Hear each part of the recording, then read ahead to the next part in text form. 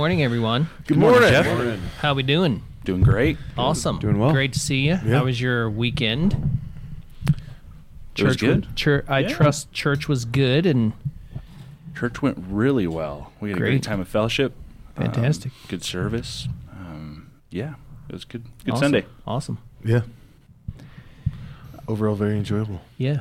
Overall, It fantastic. was great, yeah. Justin Oliver did a good job teaching the youth. And Did he? What were you guys talking about? Ephesians 2:11 through the end of the chapter. Yay. So, Dividing wall. Favorite. yeah. So Sounds good. talking about certain characteristics we would hope to see in the student ministry as a whole. And then, I was working much more on the thesis throughout the weekend. So How's the master's thesis for SBTS going? I think I'm wrapping up chapter 4. Sent that to you. Don't know if you saw that email. I did. I'll get to it. Yep, I I mean, know. I No don't know worries. how quickly you need me to turn that around, but ASAP. ASAP.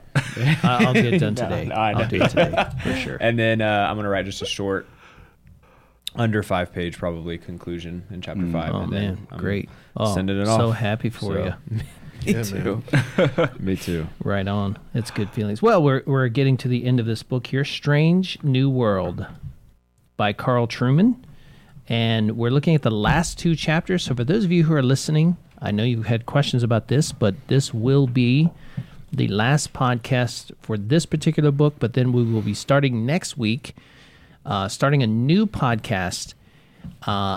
We've got a range of subjects that are coming in through our survey that Michelle sent Yeah, me. keep an eye out for the survey. Mine got sent to my spam folder. So there might be an email from Pastor Jeff in your spam folder. Yes, so if you want input on what we're discussing here in the podcast, please do look in your junk mail or whatever and find that survey. Take that survey. If you can't find it, email us. We'll send it to you. But basically, I thought what we would do next week, what would be super fun, is if we start our range of topics that we're going to talk about by talking about heaven. Heaven, the intermediate state, and also the existence of the soul. So I think that would be something really fun for us to think about. And I'll send you guys some material to read, to look up, to watch, or to look at. So we'll be ready for the conversation. But I thought next week we would talk about heaven. And the reason I say that is because for some reason, randomly, I have been getting all these sort of hits on YouTube of these very recent debates and discussions between theologians where apparently the superstructure of seminary teaching right now is leaning toward a denial of the intermediate state, a denial of heaven, and a denial of the immaterial soul. And quite shocking, but I just got down the rabbit hole and began to think about that and thought, well, that would be a good discussion for us to have, because I think we all are in agreement that there is an intermediate state between the old creation and new creation, between now and our final resurrection. And I think we're all in agreement that there is a kind of dualistic view in the Bible of the material and the immaterial, and that the two things are interpenetrating but not the same thing, right? So I think that would be a good discussion for us to have, and then actually talk about the hope of heaven, because we have several members of our congregation who either are not doing well or in the late stages of whatever disease they have, and they actually are thinking a lot about going on and being with the Lord. So I thought that would be an encouraging. So if everyone's agreed about that, let's do it. It's funny that you mentioned that. I had the most real, I was telling Laura this the other night, I had the most realistic dream yet, or at least in my memory, of me dying. And it was surreal. Yeah. Oh, you're kidding me. No, I contracted some sort of illness, and I remember like multiple people from the church coming by. Wow. I'm in a hospital bed, and then I'm like crying with my kids on my lap, and it was surreal, dude. That's a fun one to wake up from. Yeah. Oh, So I hugged her extra tight that morning, but yeah. portentous. May it never be. Yeah. May it never be. We'll be praying that was just too much pizza or something. Yeah, probably. Okay, we're looking at Chapter 8. Chapter 8 is really the culmination, I would say. I would say Chapter 8 is really this is where we've come now in modern policy, right? So we've talked about the theories. We've talked about Marxism, occultism. We talked about the Cartesian views and Rousseau. And so we talked kind of high-level philosophical.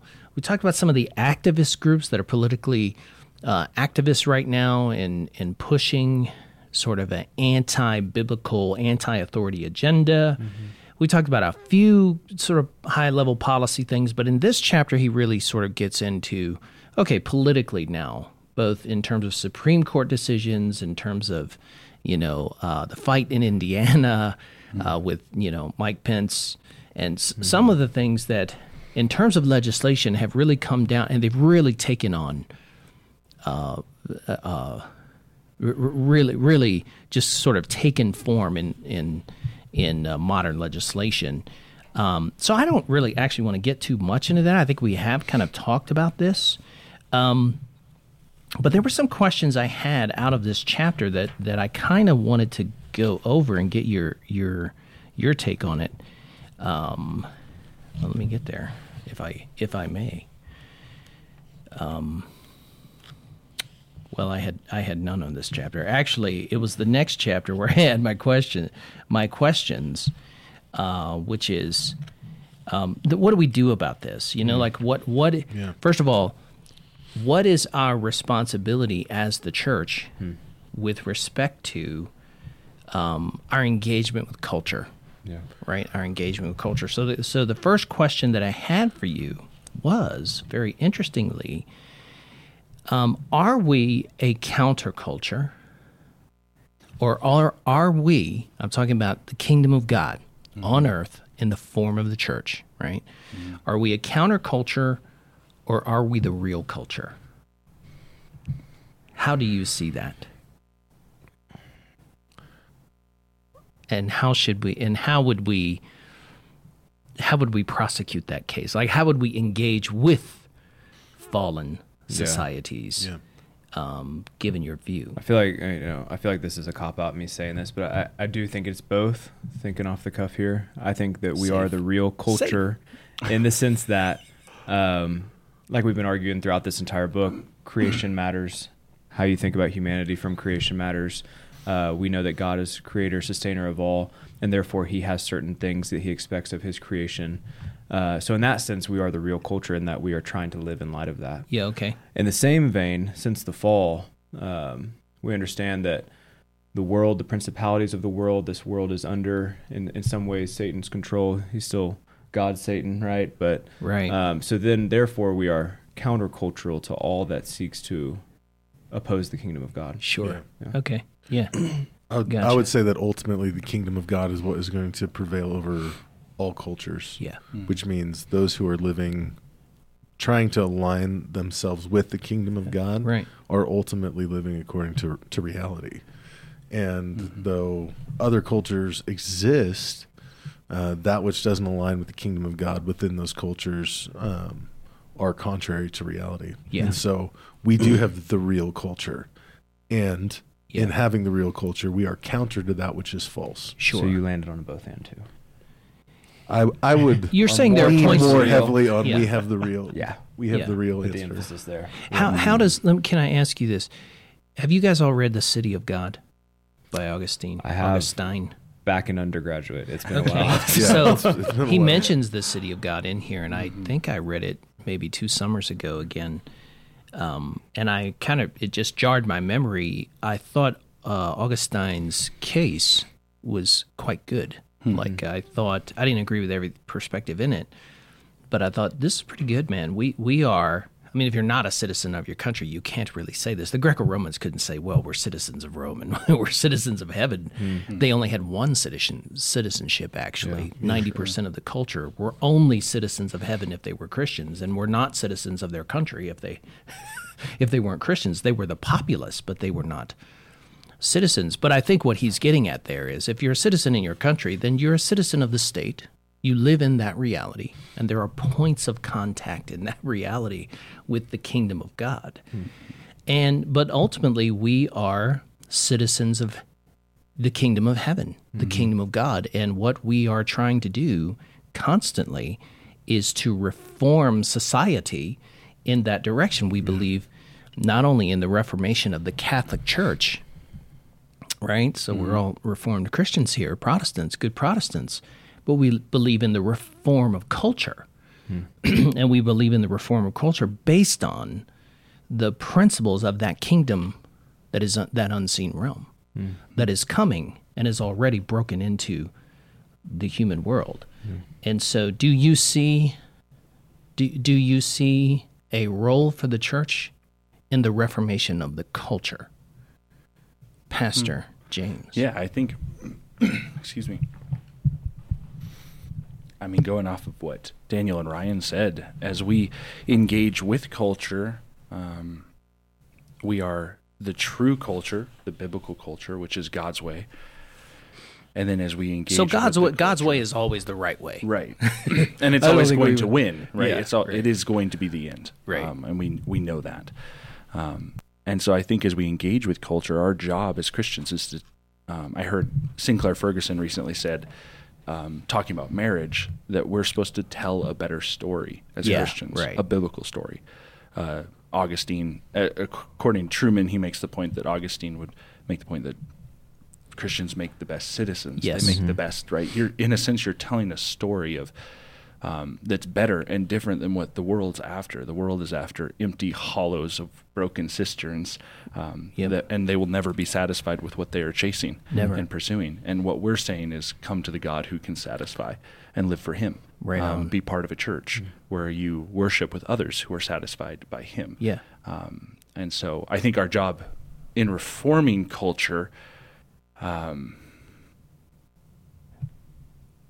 is living out the Great Commission, making disciples, teaching them to obey Jesus. Oh, yeah. And in doing that, God will build His church, however He sees fit, calling the elect into that church. So let me ask you a follow. I agree with you. I liked his point about, Christians make the best citizens, Christians are the best soldiers, Christians are the best married couples. I mean, Christians are the best senators. We're because we have the values of the kingdom of God that we can bring to bear on any human system. I mean, obviously that's true, but let me ask you this, though. Follow up to that. Is our primary role, this is really a question because I really don't know this. Surprise, one thing I don't know. Just kidding. One. I'm just joking. There's a lot I don't know and a lot I've learned in this process. But is our primary role the reformation of society, or is it the primary role for us to restrain the inevitable, inexorable march of society, human society, toward its own destruction? What do you think, Daniel?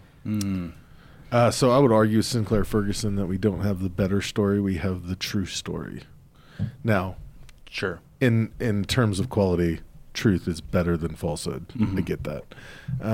But everything that is true in culture, because it mirrors Judeo-Christian values, is still true. So it is either a reflection of the true story or a perversion of the true story. Yeah. And we've been talking about this on Wednesday night. Everybody lives according to a story. The plot line of beginning, conflict, climax, resolution is ubiquitous. It expands every cultural border, from those who don't have written language to those who have, like, the Western canon. Sure. That plot line, there are no good stories without that plot line, and it's because it's a reflection of God's plot line: creation, fall, redemption, and restoration. Yeah.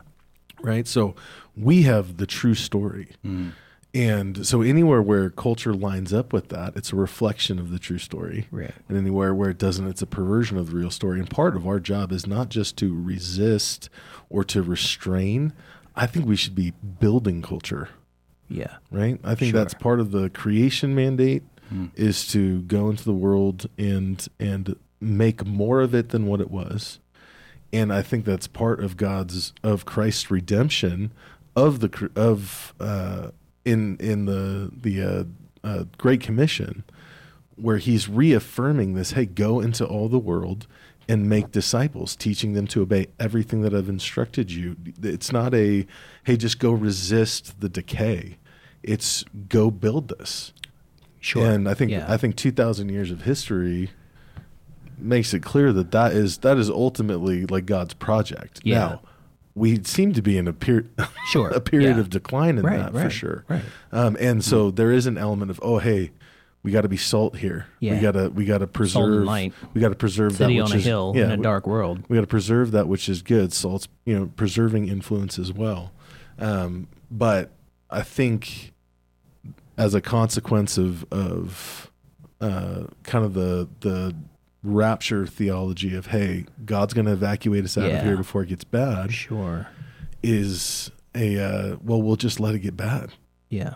Instead of, no, we're gonna continue to try to make that, construct stuff with good building materials that survives. Well, I think there are two extremes we have to avoid there, and I would say, Daniel, we have to avoid, and I don't mean to disagree with you, I just want to dialogue on this. I think we have to avoid Christian triumphalism. I think we have to. There's no reading of the book of Revelation, in my view, that leads us inexorably to Christian triumphalism outside of the martyrs being avenged by the return of Christ. Yeah. I mean, that's their hope. Their hope is the souls under the altar are crying out, how long before you avenge our blood, right? And so the hope of the Christian ultimately is the consummation of new creation, which has begun in us, no doubt. And then in a more detailed study of Revelation that I undertook this last year, for about a year, I'm more convinced than ever that the church is just not giving the pastors are not giving people today a theology of suffering. Because the thing is, we want to escape suffering. We want the pursuit of life, liberty, and happiness, right? And that's fantastic if you can get it, if you can have it. But the truth is that, like, that book teaches the pursuit of faithfulness unto the death, because we love not our lives and we were faithful to the word of the testimony, right? The testimony of Jesus, his gospel. So the way in which now God prepares the bride in that book, he prepares the bride through their suffering. And that suffering is the onslaught and the persecution of the world against the church. And that theme in Revelation is it's inescapable. Totally. They're led inexorably to their defeat by the beast and the false prophet, and then God's redemption of them after he dissolves the world. I mean, it's kind of. And I wouldn't argue for Christian triumphalism in the way that I think you're envisioning it, but there is also a Christian defeatism. Well, that was the other pole I said. I was thinking, well, we have to avoid two things. One is Christian triumphalism. The other is Christian defeatism, right? And I agree with you. I think the Great Commission is more than just, hey, go get converts. Yeah. Right? That definitely is there. Go baptize people in the name of the Father, the Son, and the Holy Spirit. That's conversion. And by the way, the Aramaic word for discipleship is the word shawala, and there is only one word for conversion and discipleship in Aramaic. So when Jesus spoke that, he would have meant both things. Yeah. Discipleship is or entails conversion, but it also entails us teaching people to obey all that Christ has commanded. But you got to have disciples to have culture, to have biblical culture. Well, and I think he's, as we're pointing out on Wednesday night, everybody is a disciple of something. Yeah. There's no neutrality when it comes to, there's nobody walking through this world completely unaffected by ideology or culture or anything like that. And so, no way. I think some of the hesitation that the Gospel Coalition folks in that sort of sphere have towards, oh, hey, let's build culture, is the myth of well, we can be neutrally for everybody, when the Bible makes it clear there is no neutrality. You are either for me or against me. You are either constructing ideologies that are exalting themselves against the knowledge of Christ, or you're tearing them down. Yeah, like there's only these two options, and I get that. Hey, we don't do this in the way that the world does it. Right.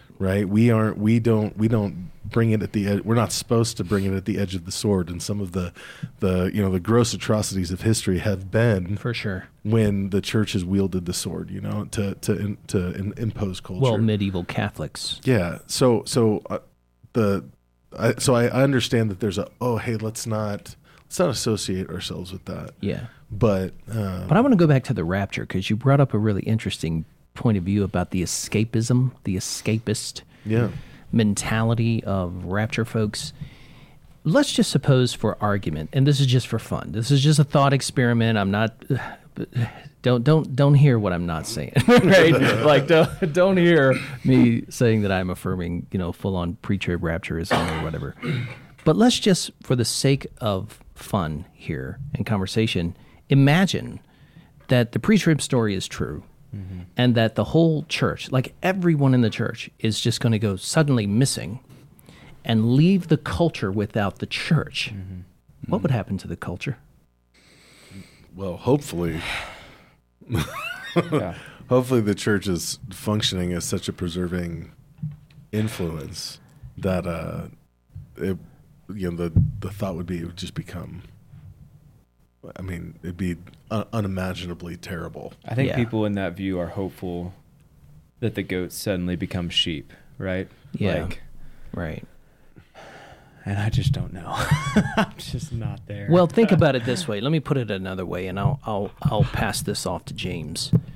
Right now, with the church that is existing in American culture and has had such a sort of a really glowing history. Like we've had great awakenings, and we've had lots of church plants and lots of revivals in our country, lots of people coming to Christ through various ministries and through the church. But right now we're struggling with a culture that is just spiraling into insanity, moral and spiritual insanity. What would happen if we were to suddenly go missing?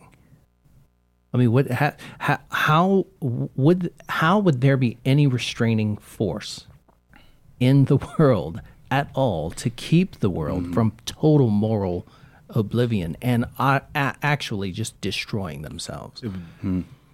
Sorry, apart from the grace of God. I was going to say the common grace of God. I mean, not much. I mean, I want to be facetious and be like, well, in that position, don't the two prophets show up at that point? Yeah, right. The two witnesses of Revelation 11. If I'm keeping my timeline correctly. Right. So at that point, you'd have some restraining going on where two prophets come and are preaching, and then they're killed, and then they're resurrected, and then so on and so forth through the tribulation period, however long that takes place. I haven't looked at that timeline in a long time. Then there's like international rejoicing over there. But I do think you'd obviously have a spiraling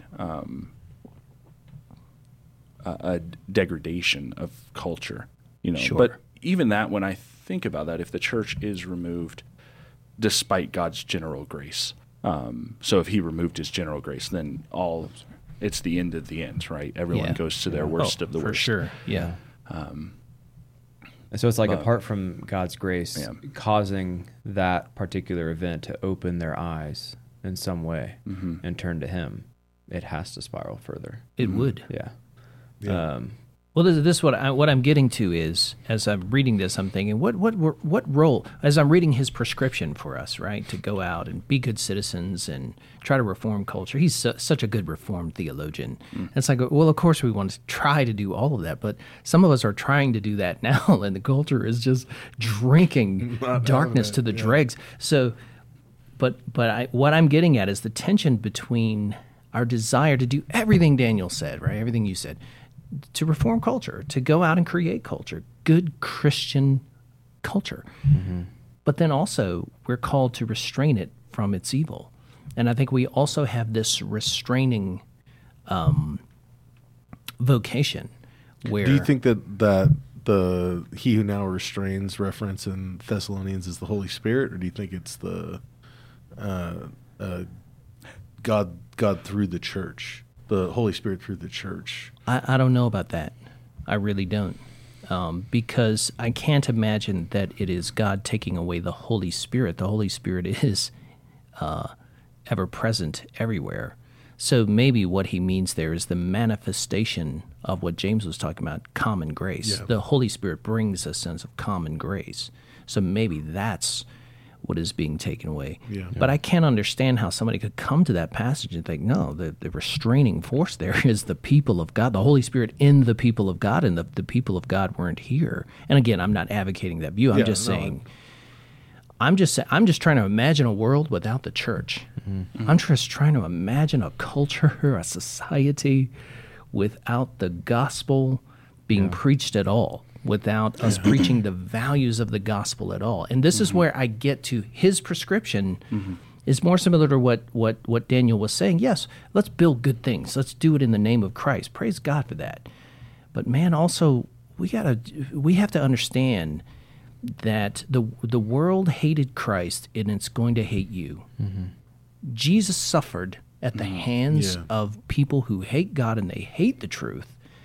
And if you follow Jesus, if you follow all that he's commanded, they're going to hate you too. Yeah. If it's like that for the master, it will not be for the disciple. That's right. The servant is not greater than the master. And that's go ahead. I was going to say that's where Trueman starts in his prescription at the end, the last chapter, right? He starts with, we do not stand in the pulpit and preach, come and be momentarily happy, or be content, or don't suffer, don't have hardships, right? We say, come, bring your brokenness, bring your misery to the God who can give misery purpose. And that's what we preach. We preach, and they will hate you. Don't you think that his criticism that we preach a kind, and I thought it was very accurate, we kind of subtly preach a kind of non-charismatic prosperity gospel. Like we always attribute the prosperity gospel to these crazy charismatics that we see on TV. But the fact of the matter is that many of our churches, we in practice, and I mean in principle, we practice the same thing. Yeah. We're all about comfort. Yeah. We're all about the creature comforts. Like we want to make things accessible and easy. We want to make discipleship just sort of comfortable. We don't want to make anyone uncomfortable, you know. Yeah. And I think about where's the line? Like where do we draw the line to teach people, no, discipleship is not about your personal happiness, your pursuit of happiness. That's an American value that you've imported into the church.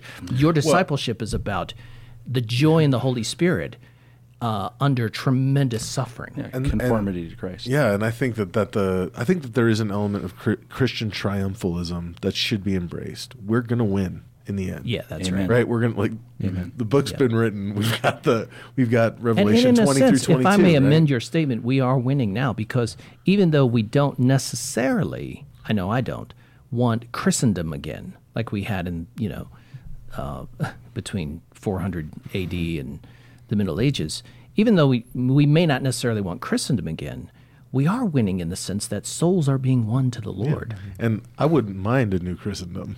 I wouldn't mind I definitely wouldn't mind a more Christian country, but I think without the presence of the Messiah on the throne, correct. Running that system. But that triumphalism... There's no pope, there's no papacy, there's no leader who can properly run it. The reality of that triumphalism is what you said, is giving people it's triumph through suffering.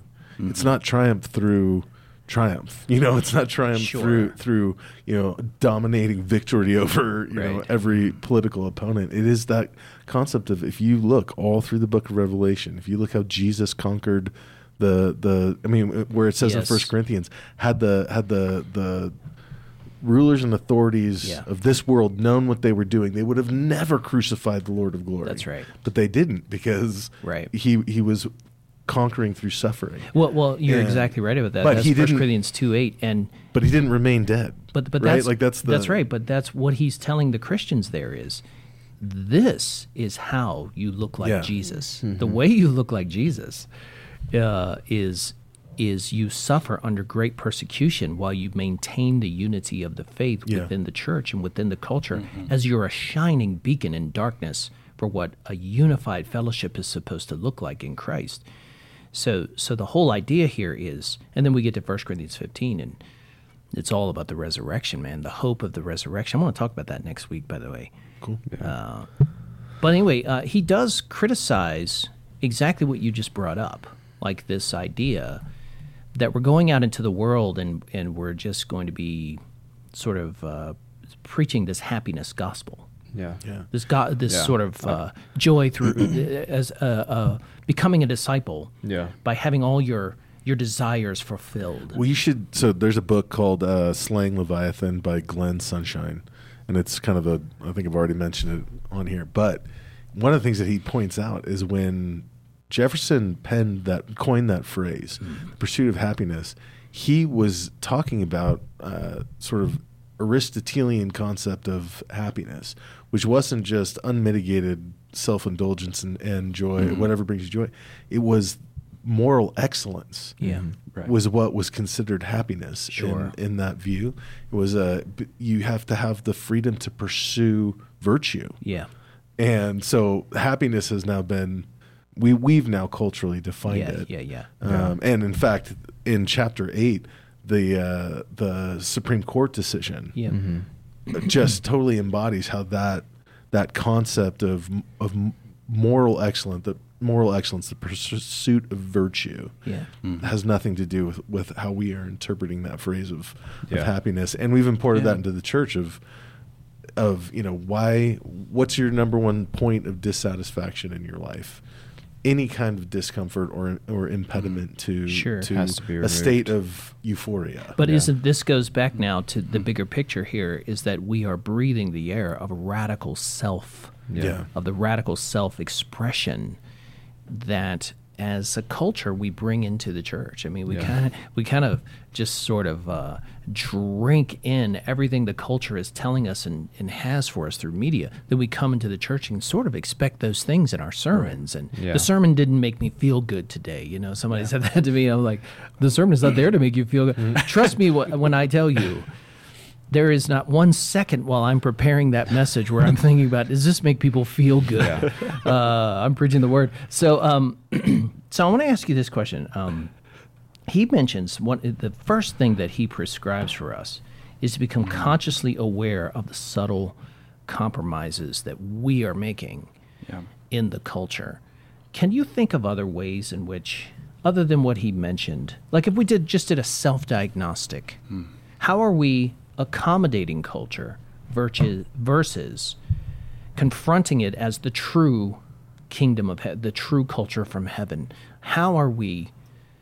How might there be some ways in which we are accommodating culture? And what I mean by that is not that we have comfortable chairs and air conditioning. I mean, those things are neither here nor there. I'm talking about the values of the world that we are trying to placate in order to sort of make people a little more amenable to our message or our programs or whatever. Yeah.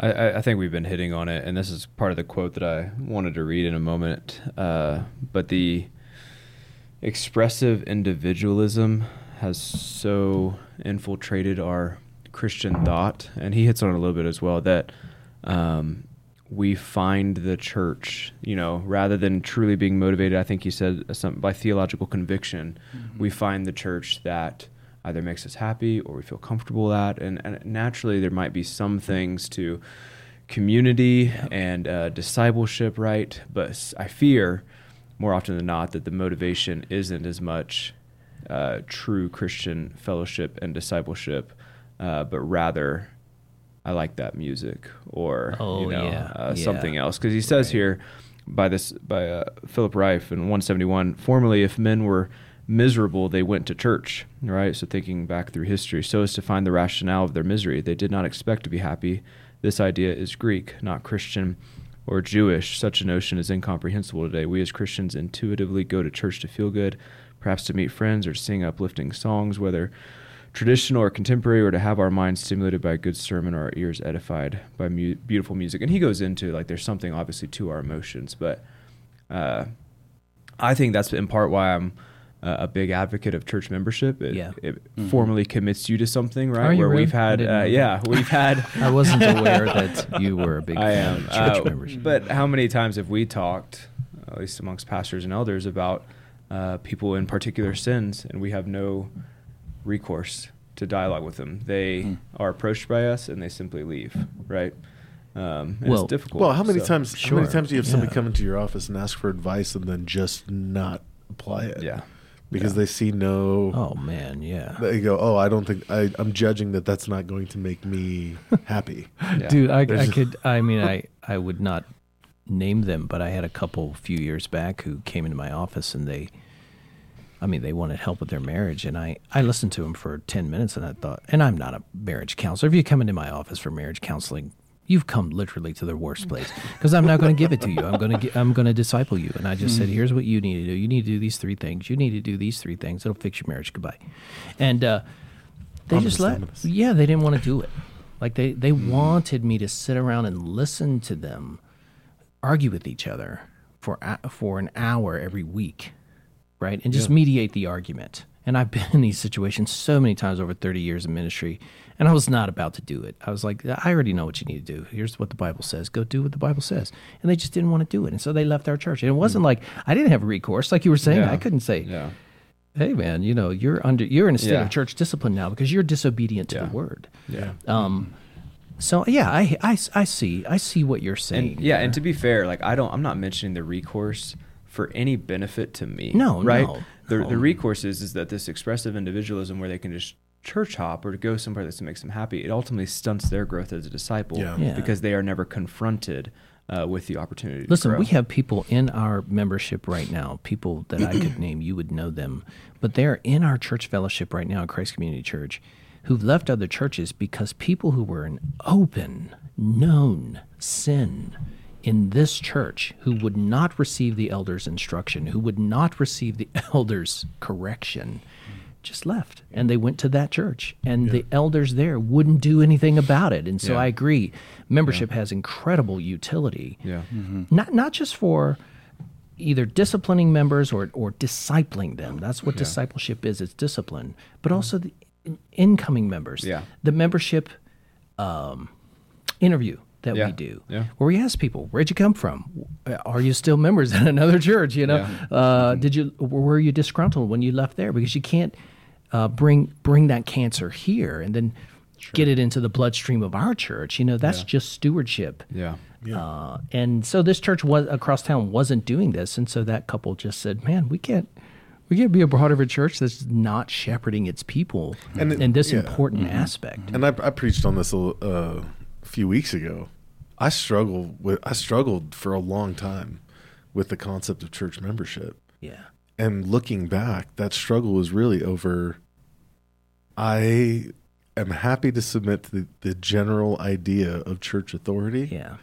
Not quite as happy to submit to a specific church's authority because there's some interruption to my autonomy and my, and can I ask you a question about that? I wanted to follow up with you about that because I thought that was the most interesting story. I did not know that about you until you preached on that. But I wanted to ask you, and I never did ask you, was there a little mixture of reasons for that? I mean, was it, on the one hand, you wanted to maintain your autonomy, your own personal authority, but was it also just kind of, at the time, you're sort of learning Reformed theology and you're thinking about the Catholic Church and you're thinking, this authoritarian Episcopal. And again, the reasons that I said of like, hey, they would always say, oh, it's like a wedding ring, it just sort of associates you with this particular body, and be like, isn't the Holy Spirit my seal to the church? Why do I need do I need to the church to put another ring on top of the ring, kind of thing? And so those are still, arguments that I consider, but being a pastor and having stepped to the other side and realizing, oh, I can't walk with somebody in their discipleship if they're not willing to listen to me. No. Right? If they're not willing to allow me to walk with them. And the membership, the act of coming into membership, even though it is filling out a form and having a small interview, is an act of, hey, submission. I'm opening up my hand to like walk with you. Right. And so I think the wisdom of it, though, the biblical form of formal church membership is pretty obscure in Scripture, according to me, not according to Ryan, but or Scripture. No, you're right, Ryan. I think there's such tremendous wisdom in it because I am served by going through an act of formal submission. Yeah. Right? When I confess my sins to another person, it really indicates my willingness to confess to God. Right. When we submit to a local church, it is a tangible expression of our submission. Yes, to, it is. You know, Yes, to it is. the church. As a whole. And that's why when I come to church, I'm not looking for the church to make me happy, though I certainly am not opposed to being happy at church. You know me. I'm a closet charismatic, recovering charismatic. So I love celebration. I love being smiling and being full of the joy of the Holy Spirit. That certainly is biblical. And I'm happy with my friendships and everything else here. That's great. But when I come to the fellowship and I gather with the faithful, I'm looking to be discipled. Yeah. Which like is when I listened to your true sermon, happiness. I was really, I was personally challenged. I was writing down all kinds of notes in your sermon because it was really nailing me, man. And I was like, what were you saying? What about happiness? That's your true happiness. Your true happiness is conformity to Christ. Yeah. Because in Christ there are pleasures forevermore. Despite circumstances. Yes, that's right. Whatever you're experiencing. I'm going to go Christian hedonist on you. but that's counterintuitive, right? Yeah. Yeah, it is. Yeah, because you look at the Hebrews passage of all these, here the Hall of Faith, who they're martyred and sawed in half and all kind of stuff. But like, what happens? They're given the crown of glory. They're given this tremendous reward in the end, and we want our reward now. And that's the the picture. I would argue that is the pinnacle. That's right. Of yeah. I would say that is the picture. That Hebrews 11 picture is the picture of all believers, the prophetic community in Christ, in the book of Revelation. That's wanting the reward for Jesus. Yeah, no. But I would say I'm not seeing that as much. throughout the book of Revelation, it is your joy is that you know that Christ is going to avenge your blood when he returns and brings the absolute smackdown on the nations, brings them under his subjection and his rule. I mean, that's your joy. Yeah.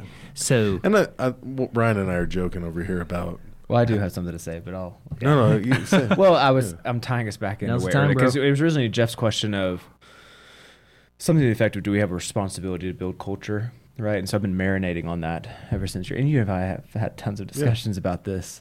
And your end times view will apply to how you ultimately decide. But I think that you've convinced me more. I'm more open to the idea of culture building. If the Lord is leading certain people that way, for me, the accent, the emphasis, always has to be on the church and discipleship. Like, I feel like sometimes the conversation comes through changing institutions for institution's sakes, but I only see that happening through individuals who can then change the institution, right? In light of the Great Commission. And so that's where, like, the fact that Christ promises to build his church, I rely heavily on that promise, right? In pastoral ministry, we all have to. I just want to be, I think I'm slower to make the jump that ultimately means that everything that we are saying, that we are doing in light of Christianizing the culture is ultimately for Jesus. Sometimes I wonder if it is actually for making my life a little bit easier to get through. There are plenty of people whose motivation is exactly that. Yeah. But if your motivation is may the lamb that was slain receive the reward of his suffering, what's the reward of his suffering? The nations, all the people, so I don't see that as the nation itself. I see that as the individuals from all nations and tribes. It is individuals from all tribes. Does that make sense? Like, I put the emphasis on the church, not the culture. Well, that's the nation. Why the New Testament puts the emphasis, uses language like this. We are ambassadors of the gospel. Well, you can only be an ambassador if you have an embassy in a foreign land. Like, the embassy is your culture in a foreign culture. Yeah, but it's not. It doesn't mean that we're. But I do want to build a Christian school. But what you're saying, but what you were saying on Sunday is what is the gospel? It's the royal announcement that God's rightful king has come. Right. And so as ambassadors, we're showing up and saying, hey, kiss the Son lest he be angry with you. Saying, hey, we are delegated authorities coming and saying, this is the sovereign territory of God, and he will have it. It's the reason that when Paul went through Rome, he said, I don't need to go there. The flag is planted there. The king's going to conquer there. I need to go to the place, to the hill that hasn't been, But I think what Ryan is saying is absolutely true. A lot of times there is hey, I don't want a culture that doesn't like me. And it'd be easier if it liked me, Sure. and my But particular I think what brand Ryan of is also saying is Christianity. that, and I agree with this because I think his view is equal to John Piper's view, and I think John Piper is right about this. The kingdom of God is the sudden inbreaking of the kingdom into this realm, right? It's the inbreaking of the kingdom into this world through the changed lives and hearts of the individuals among the nations who have been changed. So you can have Christian values, you can make Christian laws, Judeo-Christian laws, but ultimately what you want is Judeo-Christians. You want people in the Judeo-Christian tradition who have been born again and experienced the renewal of the Holy Spirit and are living out Jesus' teaching in the culture and in the world. And I think what you're trying to say is it starts there. It starts with the Great Commission is the discipleship of the individual. Yeah. At least how I'm understanding it. And like I said, I'm not against the Christian school, the Christian business owner by all means. Yeah, Christian politics. Go for it. Yeah. I'm just saying sometimes I feel like, and I'm in these circles like you, I feel like the conversation starts with culture, or institutions rather than how do we affect the changed heart that gets this there. So that's No, I would agree. One of his other prescriptions here is that we are to look. You can't get away from the fact that we have choice today, right? You can't get away from the fact that people could choose to go to your church or they could choose to not go to your church. You know what I mean? So even within Catholicism now, people have the choice to pick which parish, I don't know what they call them, which Catholic church they want to go to. But I would say he makes this point that we are to choose, and I'm paraphrasing him here, to plant our lives in a Bible-believing, gospel-preaching church. If you're going to make that choice, and you have that choice, plant yourself in a church that is focused really on discipleship, really on teaching people a theology of suffering and the joy of the Holy Spirit in the midst of that, and teaching people actually to be disciples of Jesus through teaching them the Bible, teaching them the gospel. Yeah. Challenges. What are our challenges? Challenges with that? Well, yeah. I mean, people are so quick to leave. Yeah. Like we've been talking about. As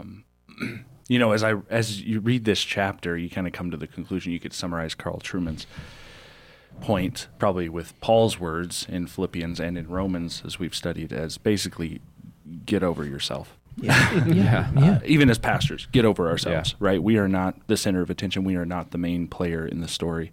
It is Christ. My Glamour Shots posters are on the way. That was an inside joke from Sunday. So I think commit, and that's something that I shared with Daniel when we were doing our interview a while back of, I was blessed to have parents who emulated that for me. I grew up going to the same church for 18 years, and that taught me, and it wasn't easy. There were a lot of hardships that my parents had to suffer through, and the church suffered through poor shepherds usually, and they emulated to us the importance of you stick it out as much as you can. Now, eventually, it did come to a point where they weren't able to. So there are reasons. There are reasons. Yes. Okay. There are reasons. I think if that sometimes we find them a lot easier. But I think for the most part, I think you just have to enter in. I'm going to stick it out. I'm going to work through it. But isn't that an illustration, though? Your parents being the paragons now of people who are committed to the bitter end. Despite the fact that they had multiple, really, I understand from their story, bad shepherd. I mean, people doing bad things. But this is what commitment. This is what a marriage looks like. This is what commitment looks like. And we just don't have a culture today. We don't have a society today where the ethic of commitment is where we start. Yeah. Well, right? I can have sexual relationships with this person, and then maybe next weekend I'll have sex with another person, or maybe I get divorced, but Yeah, absolutely. If I don't like the marriage anymore, if it doesn't make me happy, I'll just get divorced. I mean, we just don't think about commitment being right. This was one of the really neat things about growing up in the military. Growing up in the military has its own set of negatives. But when we were living overseas, we tried initially to get involved with a local church in the community. Right. And honestly, the Anglican Church is just spiritually dead. Really? I'm willing to call it certain parts. Yeah. Yeah. I mean, certain. There are some evangelical ones that are doing work. No, Calvin Robinson. But even he's disfellowshipped from the Anglican Church. He's a member of the international like Anglican body anyway, or the Church of England. He's a member of the international. Anyway, so we tried to get involved with the local community. It was lifeless. The Spirit of God was not there. So we wound up getting involved with the chapel, the military chapel on base in a place called West Ricelet. And it was a 30-minute journey from our house to get there. And the way the military chapels work is every couple of years, a new chaplain from a different denomination comes through. So you get exposed to a lot of traditions. So you get exposed to a lot of traditions, and you have this expat community who are coming together around the faith. Right. They have a huge variety of backgrounds. They have interests. They have a wide variety of denominational backgrounds and experiences.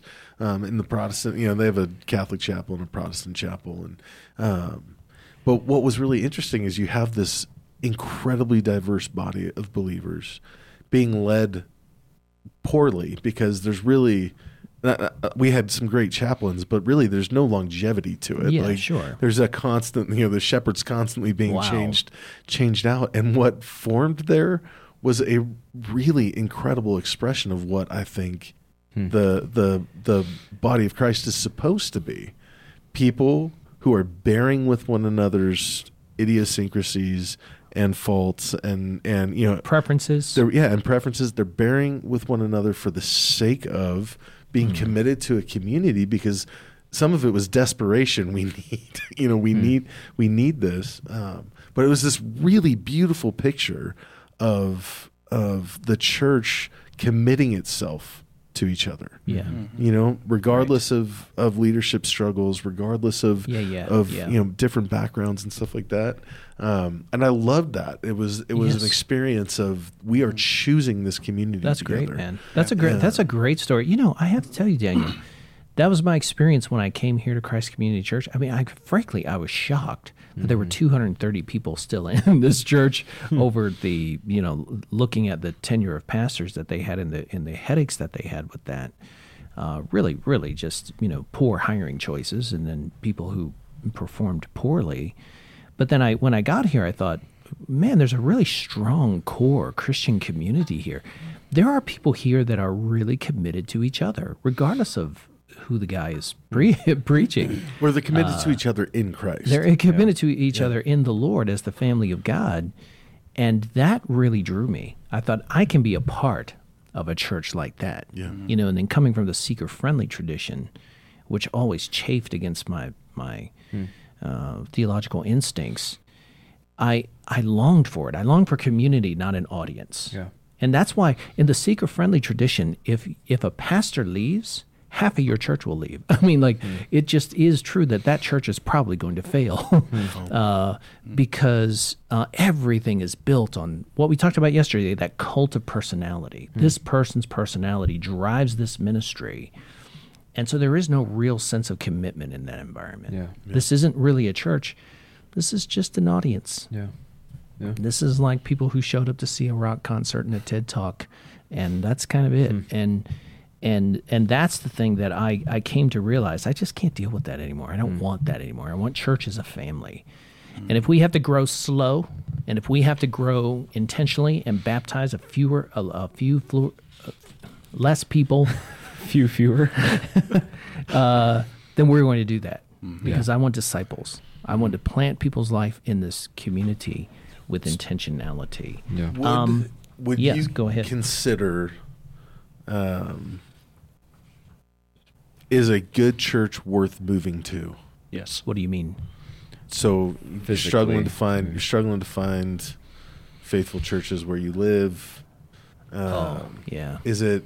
That's what I did here. Yeah, I moved here. Is it worth uprooting your for career, sure. your everything to be? I would say for me personally, I can answer that to say I think my whole family has tremendously benefited. Would I rather live in North Idaho than Southeast Idaho? 150%. There is nothing about, I mean, no offense if you grew up here, but there is nothing about southeastern Idaho that I like better than northern Idaho. James, but, Other than the sunshine, actually, my arthritis is much better here than it was up there. But I will say this, would I do it again for the sake of my family and for the sake of my own health? 150%. Why? Because the church here, like when Carrie and I got here, and then a few years later we both went through cancer, dude, we had a family, and those people literally kept me sane, with their care and their concern. So yes, I would say 100%. Yeah. Yes. I would totally agree. Yeah. Comes down to priorities. What's our top priority? Christ. Yeah. And we're citizens of heaven. And so if you're in a place and there is no church that is Bible-believing, Jesus-loving, God-fearing, then move. I think the sad thing is that the opposite you're right about that. actually happens more, where people are comfortable with their income and maybe their kids have some good friends, but they're willing to sacrifice more of their spiritual life in Christ for those things, rather than be motivated by the most important thing is our involvement in the community of God. Yeah. Well, weather isn't everything. Let me tell you. It's a lot of things after that winter, though. I know, but here's the thing: we needed that moisture, and we needed that snow because it provides a natural fertilizer, and there are all kinds of good things about it. But let me say this: when I see people moving away from coastal culture, from like a coastal atmosphere to here, and they come here and they're like, "Oh man, we hate the winter, but we hate the culture that we move from more. Like we just can't do that anymore. We can't be taxed to death. We can't have woke ideology shoved down our throat and imposed on our kids. I mean, and so they move here. But I've been astonished by people who have moved to this area and actually moved to this area with the intention of going to our church. To me, that is, I say the answer to that is 100%. Yeah. If there's a church and you feel like, man, I want to be a part of that community because it looks healthy, it looks like they're preaching the word, it looks like they're grounded, anchored in the gospel, absolutely. Go there, work at Starbucks, find a job. You can find a job, he says on page 176, if I may just switch tracks here a little bit, he says, I really like this paragraph. This is good. This is good stuff here to end the book with. I didn't feel like it was front-loaded. Actually, starting on page 175, he says, this brings me to the second lesson we can learn from the early church. Community in terms of its day-to-day details might look different in a city from a rural village or in the United States from the United Kingdom. But there are certain elements that the church in every place will share: worship and fellowship, gathering together on the Lord's Day, praying, singing God's praise, hearing the word read and preached, celebrating baptism and the Lord's Supper, giving materially to the church's work. These are all things all Christians should do when gathered together. I love this line. He says, it may sound trite, but a large part of the church's witness to the world is simply being the church in worship. Praise God. Yeah. And I thought, absolutely, it's not the only aspect of our witness to the world. We got to go out into the world. We got to share the gospel. We got to start spiritual conversations and have very uncomfortable conversations with sinners. And we have to do all that too. We have to invite them to church on Easter. We have to do everything that we do. But sometimes we don't think about our worship as a witness, and we don't think about our worship being attractive. Because it doesn't offer the world what they already have. Yeah. Right? You hear a lot about, in the secret church, I can tell you, you hear a lot about what's called the attractional model. Yeah. And the attractional model is make your worship service look as much like the culture, right? So that people will not be offended by doctrines like justification or, Christian words or, just make it look as comfortable and accessible as possible. So that you can sing some of their songs to open up with. Sing some secular songs, and then what you can do is later you'll have an opportunity to introduce them to the gospel. And what he's saying here is what is idiosyncratic, like the idiosyncrasies of our worship, the being a counterculture within the culture. That is attractive because they don't already have it. The church's job is not to give people what they already have, but to give them what the gospel offers because they don't already have it. Yeah. What are your thoughts on that, his thought there? I've got an example from this weekend. I'm going to try not to share anybody's story and get anybody in trouble. But I had a member of our congregation pull me aside yesterday and say, "Hey, I brought my friend who was Mormon, and they cried through the entire time of singing." Wow. Right? Yeah. And just so you know, we didn't have like a big band yesterday. We had an acoustic guitar and it was the beautiful. congregation. It was simple and beautiful. And so you have this room with a bunch of people who love Jesus singing true and wonderful things about God, and this person who doesn't know him, right, is having an experience. Is being confronted by it somehow. They're having an experience, and whether it was a conversion experience or if it was just another step in their, in their process, I don't know, but that's not something that you see outside of the church. We don't, as a culture, we don't sing together. Right. Right. We don't, the only time we ever. Oh no, you really don't. Where do people sing? Happy together? birthday. Happy birthday. When a cake or at a concert, if they go, you go see Journey or but even then, which is a good idea. There's an element of we've come to see the performance and be part of the performance. Whereas here, it's hey, we're coming together to encourage one another and to lift praises to God, and it's in our culture, it's a unique thing, and the lyrics that we sing, the content of what we are sing, very exalting, is different than a Journey concert. Yes, right. Not that creativity in music isn't a beautiful expression of the image of God in humanity, common grace, but that there was a reality, there was a true that the person was confronted by something truer. Yes. And it clearly spoke to her soul. And dude, this is exactly why right here. I mean, that's Rich's testimony. He came in here, and for the first time in his life, Rich Tyson experienced, everyone will see this when we were done editing it, he experienced a transcendence. Yeah. And that's what the Christian faith does. Christian faith and gathering in our worship exposes people to a transcendent God who is actually in our midst, pouring out his Holy Spirit in the worship and praises of his people. And there is an experiential aspect to that. It's not just pure emotionalism. There really is a kind of, it shows us, and especially when it's scaled down. And what I so appreciated about yesterday, I'll be honest with you, is that I just don't think we should have a worship band every week. I know you want to have that, ideally. I mean, that's the standard. That's your goal. I'd like to have the option. Well, enough volunteers to have the option. But I'm just saying, I mean, it is a little uncomfortable when it's just like you and Kristen. But I will say when it's why, Jeff? Why is it uncomfortable? Do you not like the way that Kristen? No, you guys are amazing. You guys are amazing. But I just thought having 3 vocalists in a djembe and the guitar yesterday, there was something so pure and just something so congregationally focused. Yeah. And I just think that's beautiful. And it was very moving yesterday. And we just didn't need all the razzmatazz. And the week before, we had a full band. And it was fantastic. And I literally had to turn my in-ear monitors down because the congregation was singing so loud. It was hurting my ears. Yeah, it was awesome. They were blowing the roof off. But it's that idea of the transcendent experiential nature of a living God. Right. But that's not the only thing, too. Like when dude, I can't begin to tell you what it means to me to watch Kathy Robinson worship. I know, man. Yeah.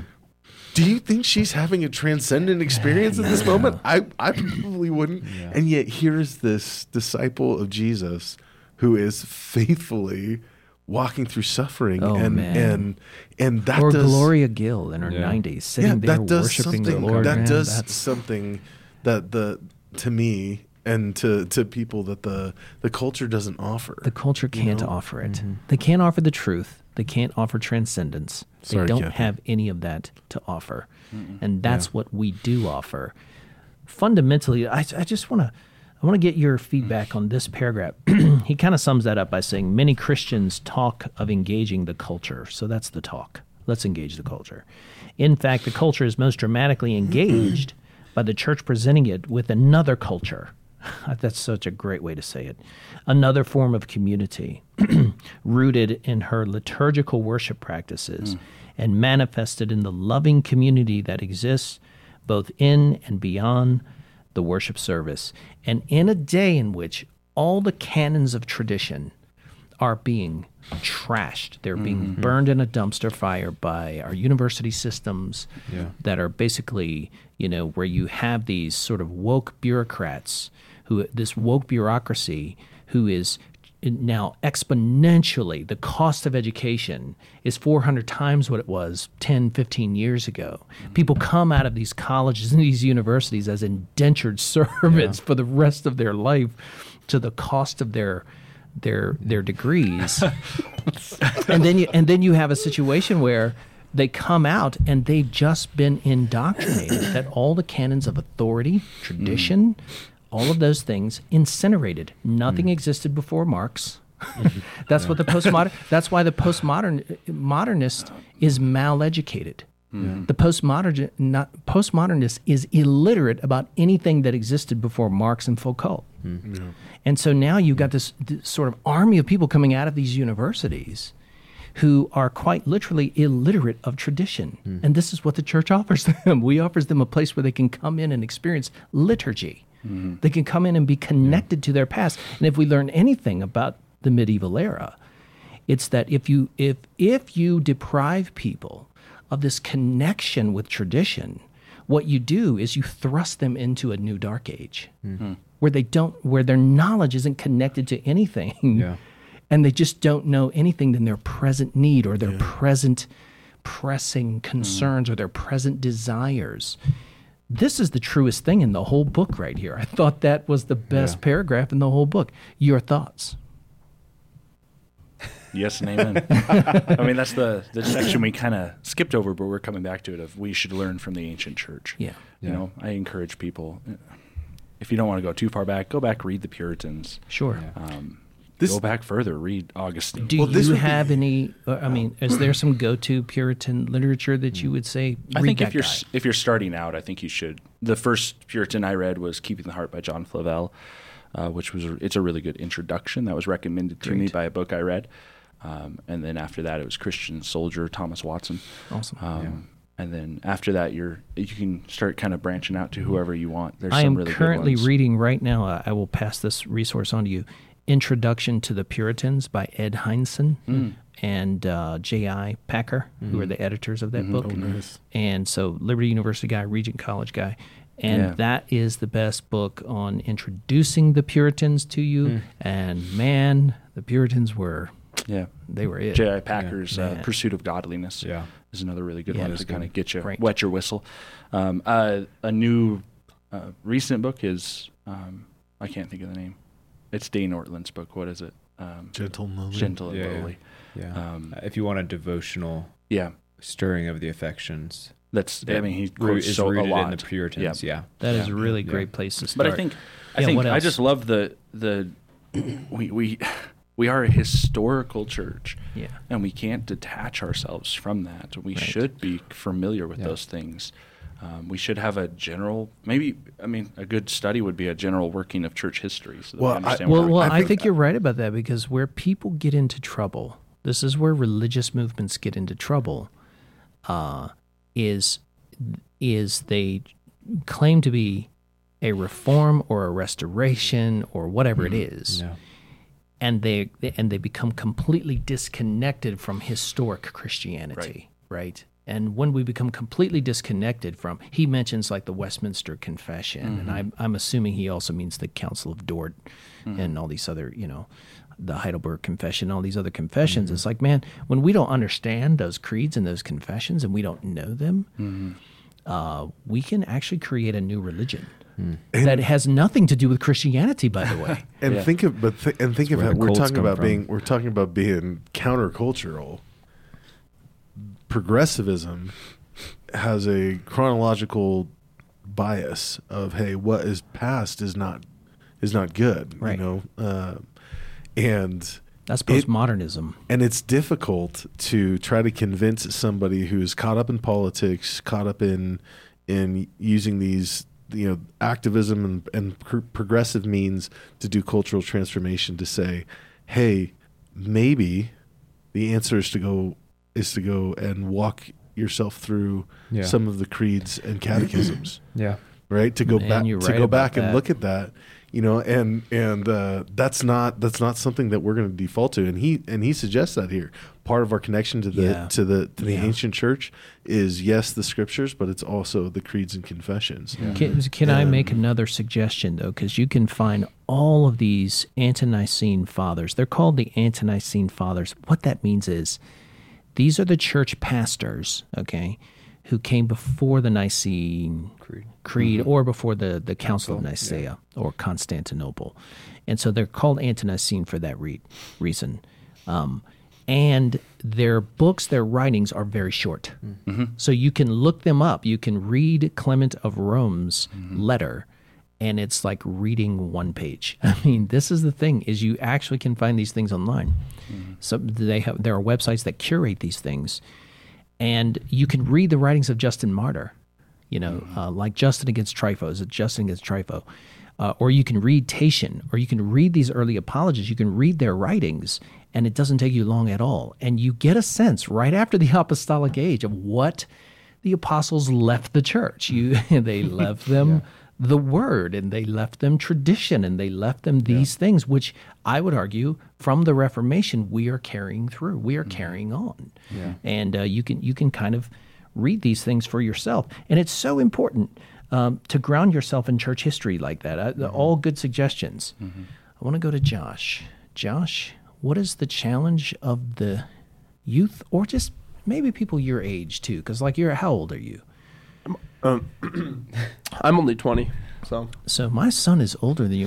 My son is 22. I have a 19-year-old who's turning 20 a couple months, and 17-year-old who's turning 18 couple months. And I'm just trying to think of their challenges, the challenges of their generation in wanting a cultural Christianity, but from your perspective, your generation, or maybe the youth under you, what are they struggling with in terms of importing culture into their desire for easy, happy, fun Christianity, when sometimes Christianity just isn't any one of the three, or all three? Yeah. Well, I know Trueman in the book offered up the question of how has the culture leaked into how we're running our churches? Yeah. And the first thing I thought of was like the seeker-sensitive movement. Yeah. And it's essentially just taking Christianity and then appealing to the senses of happiness and feelings. Like you could call it a consumer-sensitive movement in a way. And I think that's really impacted kids my age, and I think even a little older too. Okay. In the sense that, like for me, it's different. When I read the church fathers and the Puritans, it's just life-giving. They're my favorite subjects. And their lives were hard. Yeah. No, they're hard. Exactly. And so I think in that sense, we lack, for one, commitment, like we talked about earlier, but also the ability to work hard and to sacrifice for that knowledge. And so I think literally just the literary challenge of reading the Puritans and about church history is a big turnoff. Just even the challenge of reading John Owen. Yeah, I haven't done that quite yet, but let me tell you. Every paragraph. I'll start with Owen. is so compressed and dense literarily. But what's so amazing about it, the point that you're making, I think, is that the challenge of doing that actually disciples you. The challenge of trying to wade through it makes me a better reader, makes me a better thinker, No, definitely. And then I think also, like we've kind of brought up, is just a cultural rejection of the past and of tradition. Right. And so not only do I think that these authors and the Puritans and church history sounds unappealing, I don't even think most people are aware of them or the value that they could hold. Right. I think that's part of our job. Have you seen, and this is what I've seen, and Dr. Rick Lum really corrected me, because when I first came to church here, I didn't know that much about the Puritans other than J.I. Packer, his writings. But, and I remember one time I used the word... He was a Puritan to you, right? Oh, yeah. Well, he's a scholar of Puritanism. Mm-hmm. And so I didn't know like I didn't know a lot about them. I hadn't done a lot of reading on the Puritans, and so I used the word Puritan as a kind of a slang word or a slur, like a pejorative. Like I was like, that's pretty puritanical. And Rick was like, well, actually, and he just gave me a whole history lesson right there. And I thought, I want to study the Puritans, because what he helped me to see was the word itself has just become a byword. It's become a slam. This person, I've heard this recently where people like in the media have said, well, he's pretty puritanical. It's like, actually, the Puritans believed in all of Christ for all of the world. They drink a lot of beer, and they would church discipline you if you weren't having sex as a married couple. Yeah, right on. And they practice rigorous democracy. And so so anyway, yes, you're right. It's almost mal-educated and illiterate about the historical heritage of the church. That's one of our biggest challenges with our kids. So how do we lead youth ministry when there's this overwhelming need to have fun, which of course we want to have fun. It's certainly not irreligious to have fun. But how now do we lead a youth ministry where we actually challenge them with the truth, challenge them with the gospel, challenge them with, Kevin Grimes' whole thing is do hard things. Yeah. Right? He's handed that book out to every kid he knows. Do hard things. This will change your life. Yeah. If you don't just orient your life around fun, you orient it around challenge. Well, I think some of that is, if I talk to most kids today in the youth ministry and ask them to give me any kind of definition of what the natural law is, they would look at me like, boy, you're right about that, man. What are you talking about? Right. And so I think it goes further back than just church history. It goes back to creation and discussing the concept of natural law, natural order, giving people that again. And that's one of Trueman's prescriptions in here is to help people see. I mean, and I know that in philosophy and in the social sciences, the concept of natural law is abhorrent. Oh, it's abhorrent. Yeah, I mean, it is full cultism has taken over. Yeah, it is beyond. There's no vile. such thing as natural law. But to give people a robust view of that as well, to connect them to the history of humanity, the history of creation, not just the history of the church. Well, I think you're right about that. And natural law is such an important place to start, because what natural law tells us, which our society is trying to indoctrinate our kids to think otherwise, is he talks about physical restrictions. Like, you can't just go up on the top of the roof here and start flapping your arms and think, well, you're going to take off like a bird. There are bodily limits. There are natural laws that govern your body's self-expression. And so you would think that would also be true sexually.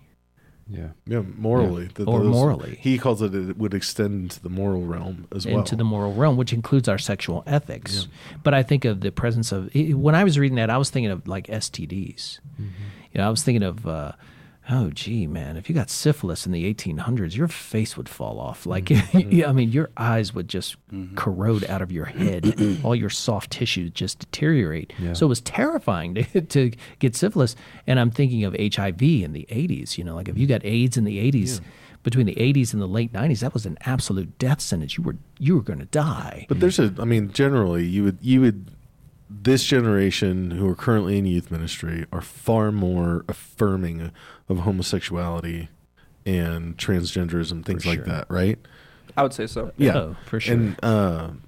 And so some of what happened leading up to this is, so Preston Sprinkle was one of my professors, loved him to death, made me a Calvinist. He's now questioning his own Calvinism. But fool. One of the he's not a fool. Oh, gracious, he's incredibly smart. But one of the things that he repented of in a blog once, and actually kind of called out, was, oh, hey, like the church can't use the term. It's Adam and Eve, not Adam and Steve. Right now, granted, it's dismissive. It's not. It's not engaging rigorously. It's a pejorative, right? Yeah. But there's a reality. There's a reality to it of, hey, we look at the created order and say, hey, this is the order. This is the natural law.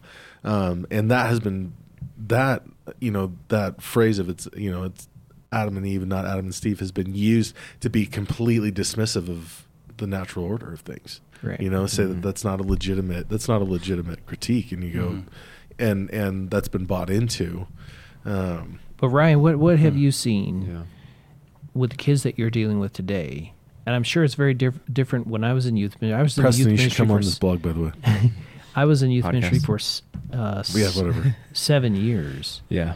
And it not ever would have ever occurred to me that one of the problems that I would face as a youth pastor is trying to explain the gender binary, and that's true. Yeah. That there are actually males and females. Our culture has changed so much. So what are you guys, in your discipleship of teens?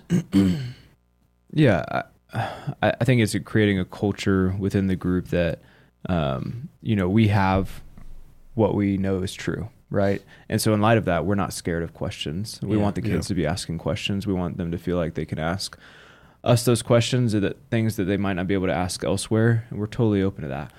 But at the same time, they know where we land concerning these things. They know our understanding of the gospel because we communicate it. They know our biblical sexual ethic because we communicate it. We reinforce it and we keep teaching it. And that happens in a variety of ways. So I think that it's really just, and this gets a little bit to what I wanted to get to on 178, but it's talking to them from different ways about how you build an entire theology. Because I talked to them multiple times about all of us have something in the scriptures that rubs us naturally the wrong way, right? Will you submit to it?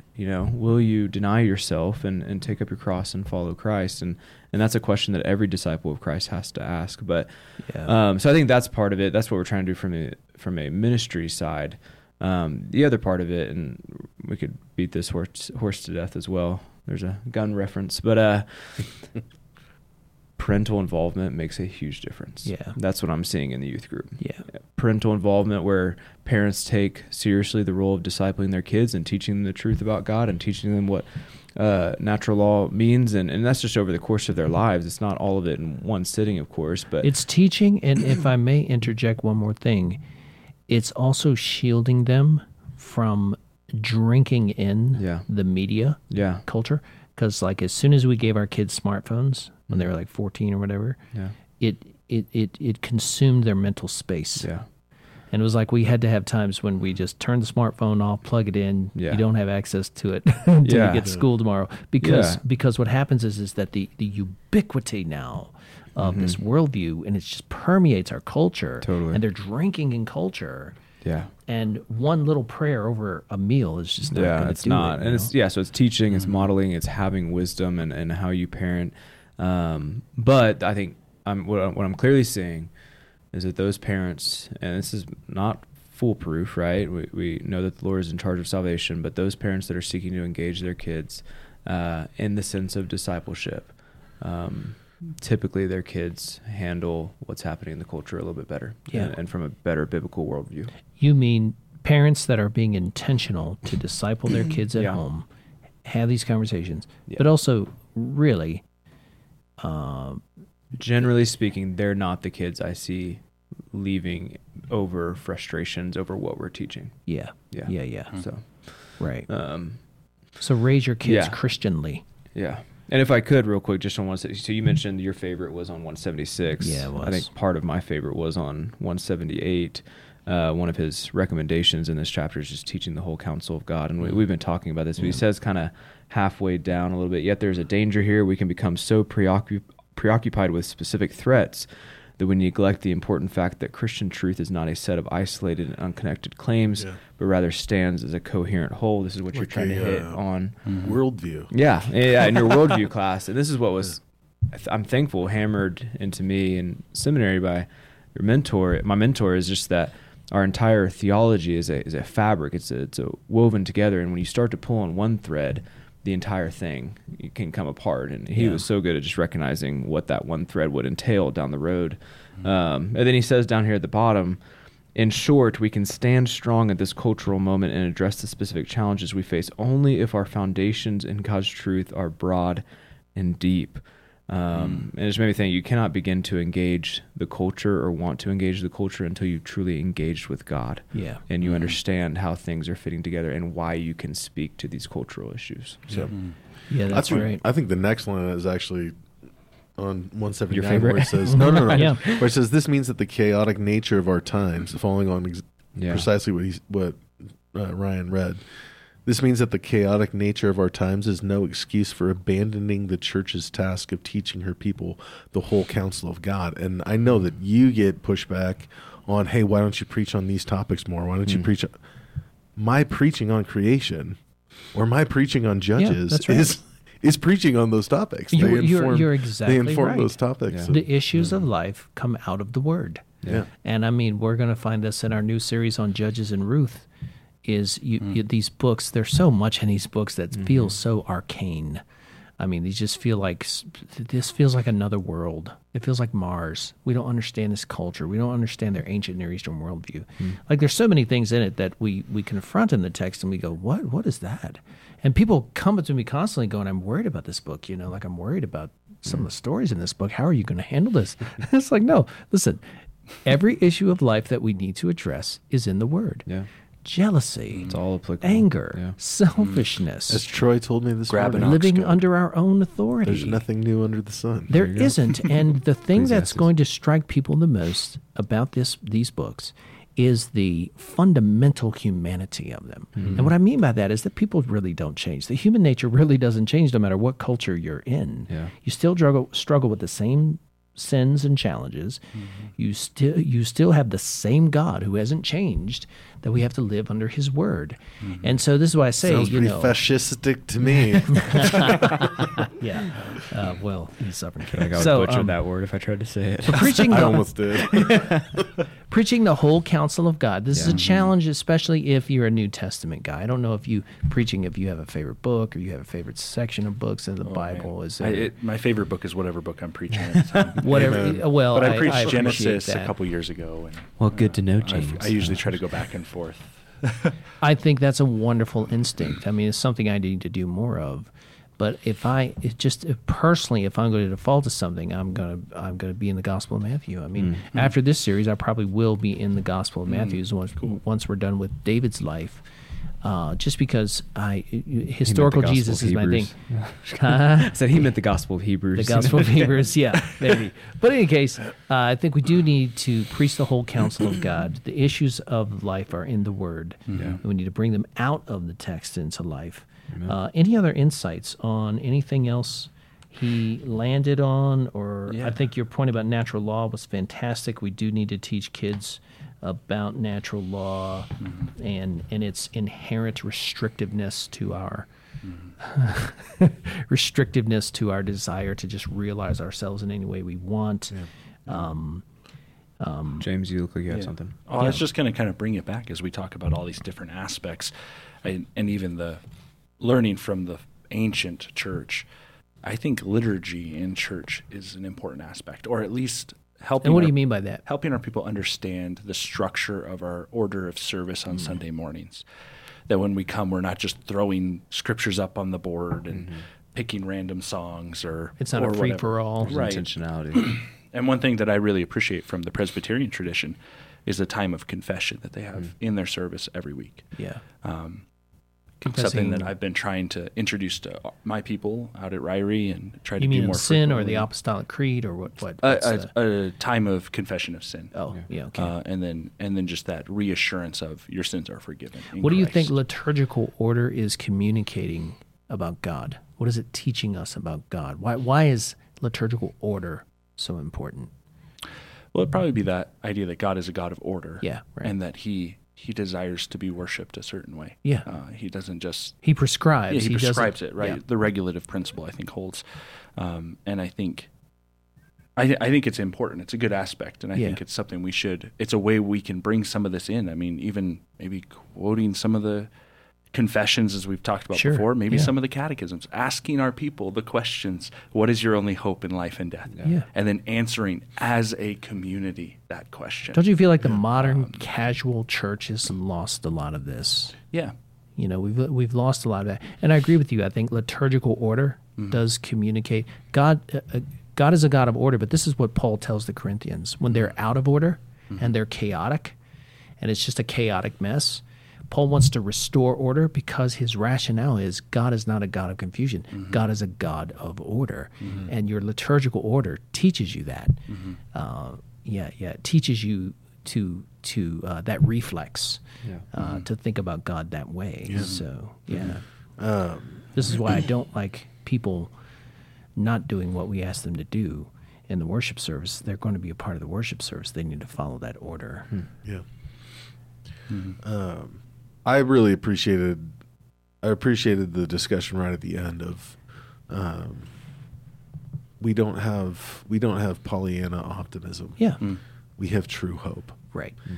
And one of the things that I get really discouraged by in talking to some folks, I don't get really discouraged. I'm discouraged on their behalf. Is you realize they don't have hope. Sure. They are incredibly pessimistic about the state of affairs, and it is just in our country or what? Yeah, in our culture and the degrade of but it leads to a despair. Yeah, despair. It's not. There's no. Oh man, this is going to be really hard. But this is part of the adventure that God has called us, to be part of. This God was sovereign over your moment of birth. So what is the panacea then for that despair in order to get hope? What is the shift in their mentality it's that concept of Christ wins. Yeah. He wins. Yeah. He wins even if you die. You win if you die. I mean, sure. That yes. For me to live is Christ. For me to die is gain. That this is a tough moment for sure, especially if you were born in 1950. What you've experienced from then until now. Or we think of our parents. Has got to be incredibly confounding and frustrating. And don't you think though it's also yes? I think yes and amen. I think everything you said is true. But don't you think it's also people? I think the doctrine that is under most assault in our culture today, in our society, is that God is sovereign, that God is sovereign over all, and that He is sovereignly carrying the story along to His outcomes, His intended outcomes, and it is going inexorably there. And there is, we can partner with it, we can engage with it. We can enjoy being co-laborers with God. That's what Paul calls himself. But heaven's sake, man, God is on the throne, you know? And don't you think that our society just assaults that doctrine? So, we were talking about this in the worldview class about where do you see yourself on this plot line from beginning, climax, resolution, right? You got the rising action between the beginning and the climax, and the falling action between the climax and the resolution. And most people see that they're in the rising action. Right. And it's like, no, guys, we're not. Redemption has been accomplished. It has been accomplished, and it's leading to final consummation. And we're somewhere in the falling action, which should give us tremendous hope. Hope. This is, the conflict has been resolved. The hero has succeeded, and we are now on our way to. It's all downhill from here. And so finding the hope of like I've been trying to get Kristen ready for this. Of the reality is that ruling that they talked about in chapter 8. We all sitting at this table may one day go to jail in the next 20 years for preaching a biblical ethic, the values of the gospel, sexual ethic. So, okay. Glory to God. Let's prepare ourselves for a hard 2 decades. Or we may be fined, sued, or lose our 501c3 status because of it. But let's do it with the hope that in 20 years from now, there's a genuine revival. Yeah. Let's do it with the, hey, God's going to continue to be faithful, or that He's going to come back and, or start a jail ministry. Right? And so I've been trying to get Kristen, hey, what's the worst that happens? Right. I lose my life. Praise the Lord. Right. What's the worst that happens? We lose our home. Praise the Lord. Like we for being faithful. And yes, it will be hard. And so building some expectation that the next 20 years is going to be really difficult. Yeah. But we have the hope that 20 years in God's timeline is a blink. It's a blink of an eye. Fantastic. We're going to end on that note, guys. Thank you for the discussion. And next week, let's tackle it. Let's talk about the glories of heaven. Is heaven real? Yes. Are we Yes. going there Yes. when we die? I think so. Okay. Well, Yeah. let's That's it. So All right. let's look at that subject. Let's look at the passages where we draw that doctrine from, because there are about a half a dozen passages that talk about that. And let's talk about that issue, and let's talk about that and our hope of resurrection and why it is that Christians tend to emphasize dying and going to heaven versus resurrection. Let's talk about that stuff, and that'll be fun. And I'll pick it up there next week. Thanks, everybody. Yep, See you later. thanks, guys. Yes. thanks. Thanks for coming in.